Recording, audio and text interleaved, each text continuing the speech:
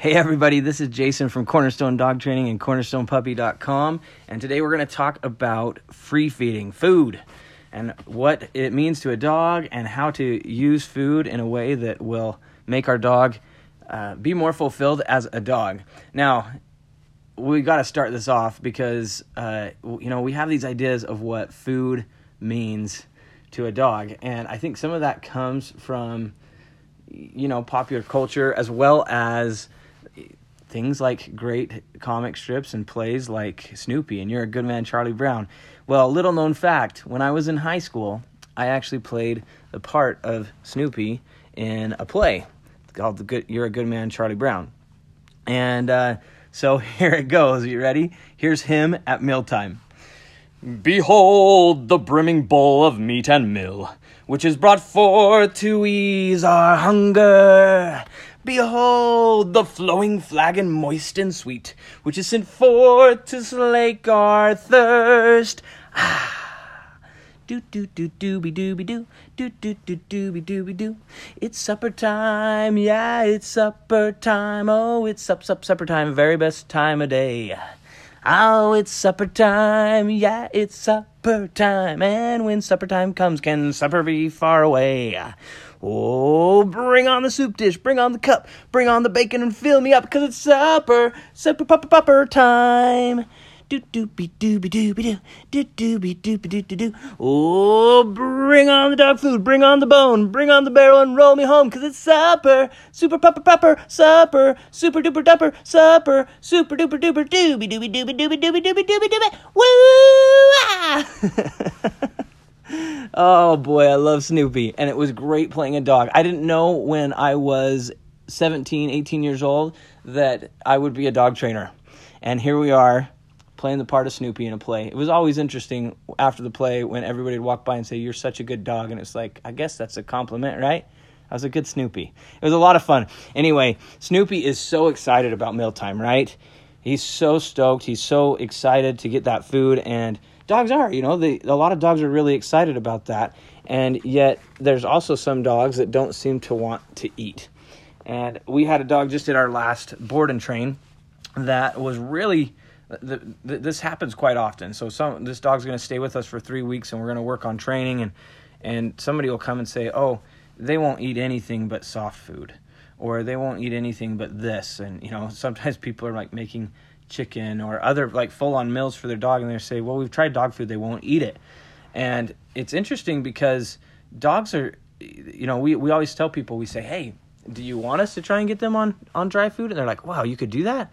And usually the answer is yes. I mean, if there's a health issue, of course we want to keep them on certain food, but most of the time it's just a dog that's like, if I hold out, will I get something better?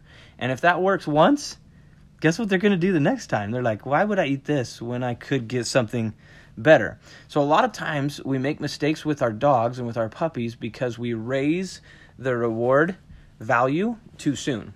So as an example of that, I always talk about like my kids. Let's imagine that I have a kid, for example, that's about to turn 16. And if I went out and bought him a nice brand new car and said, happy 16th birthday, now, I have no problem with anyone doing that, actually, especially if, they're in a situation in their life where they can. I don't have a problem with that. The problem, though, is that you just raise the value reward. And I've got 6 other kids coming down the pipeline, 7 other kids, 1 on the way. And if I do that for the first kid, I've got to uphold that level of birthday reward, right? And so I have to be really smart about this. And it's not that I don't want my first child to have a great life or anything like that, but I have to be really smart not to raise the value reward too soon, not to raise it up so that, my kids or the dog, the puppy is thinking, this is going to be the way it is, and why not hold out and get something nicer, get something better from this situation. So this dog, of course, that started on wet food, it wasn't a puppy, it was older than a puppy, but it wasn't hard. We knew it would take a few days, and it would be okay, and the dog would start eating dry food. Also, not very food motivated as a dog to work for food, which some dogs aren't, and that's okay. Not food doesn't work for all dogs, but there usually is something that will motivate them, especially if we understand how motivation works. In an earlier podcast, we talked about how motivation requires scarcity.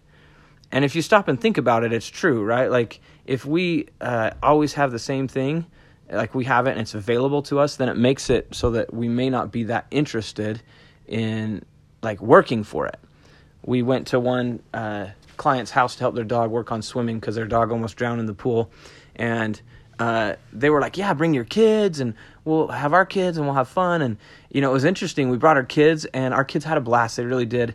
But the other kids in this family kind of felt like it was a burden because the parents were like, come on, let's swim. And they were like, well, we can swim anytime we want. We don't know these people, right? And they didn't, their kids didn't know us really. And so it was like, they weren't really excited about it. Now, as we got going, it was fine. But for them, swimming pool wasn't a motivator. Going swimming wasn't a motivator because they could swim when they wanted to. So motivation requires scarcity.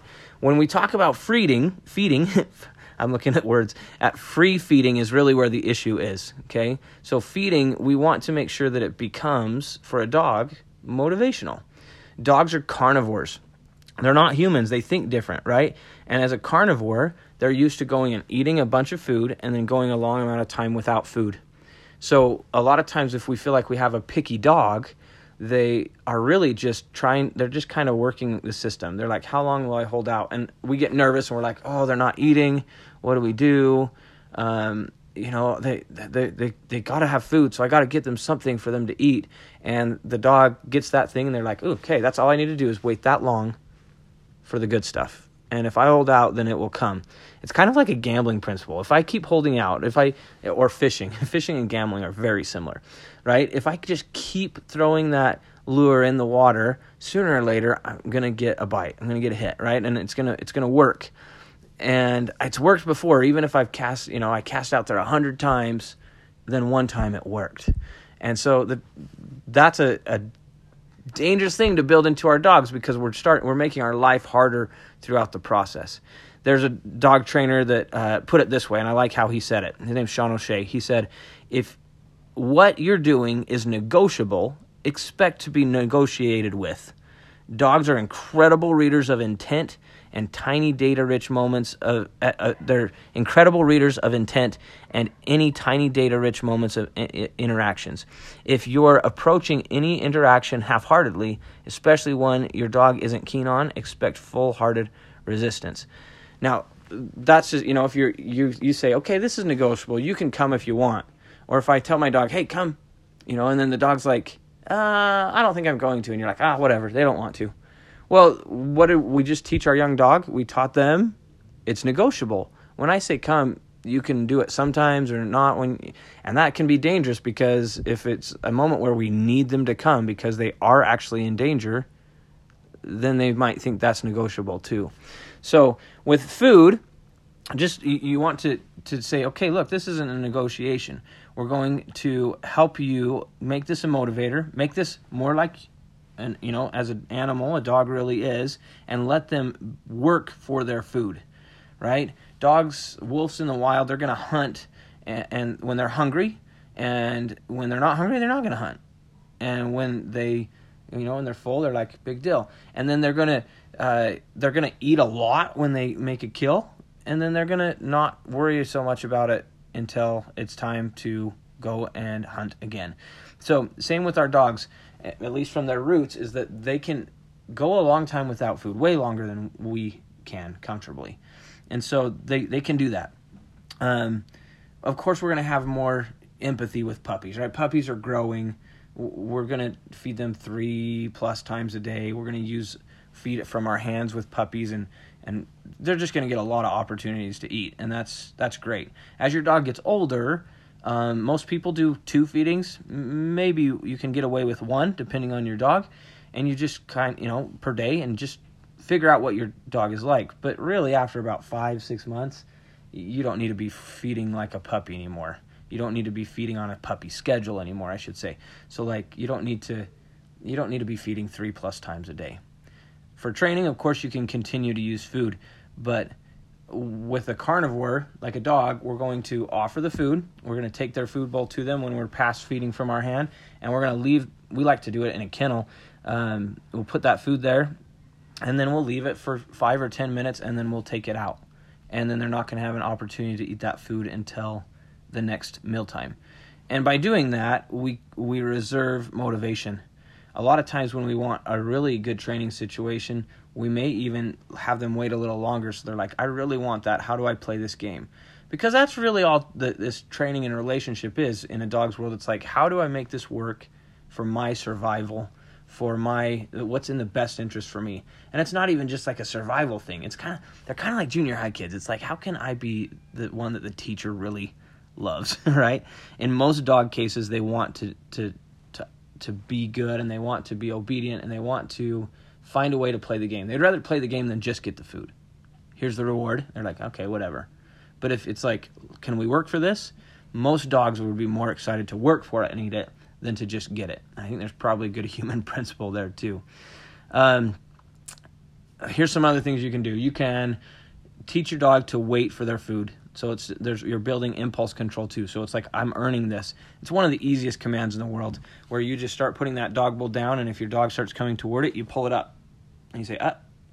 And then you start putting it down to the point where you can put it on the ground and they're just waiting, and then you say, okay, and they can eat. Or you walk away and they can eat.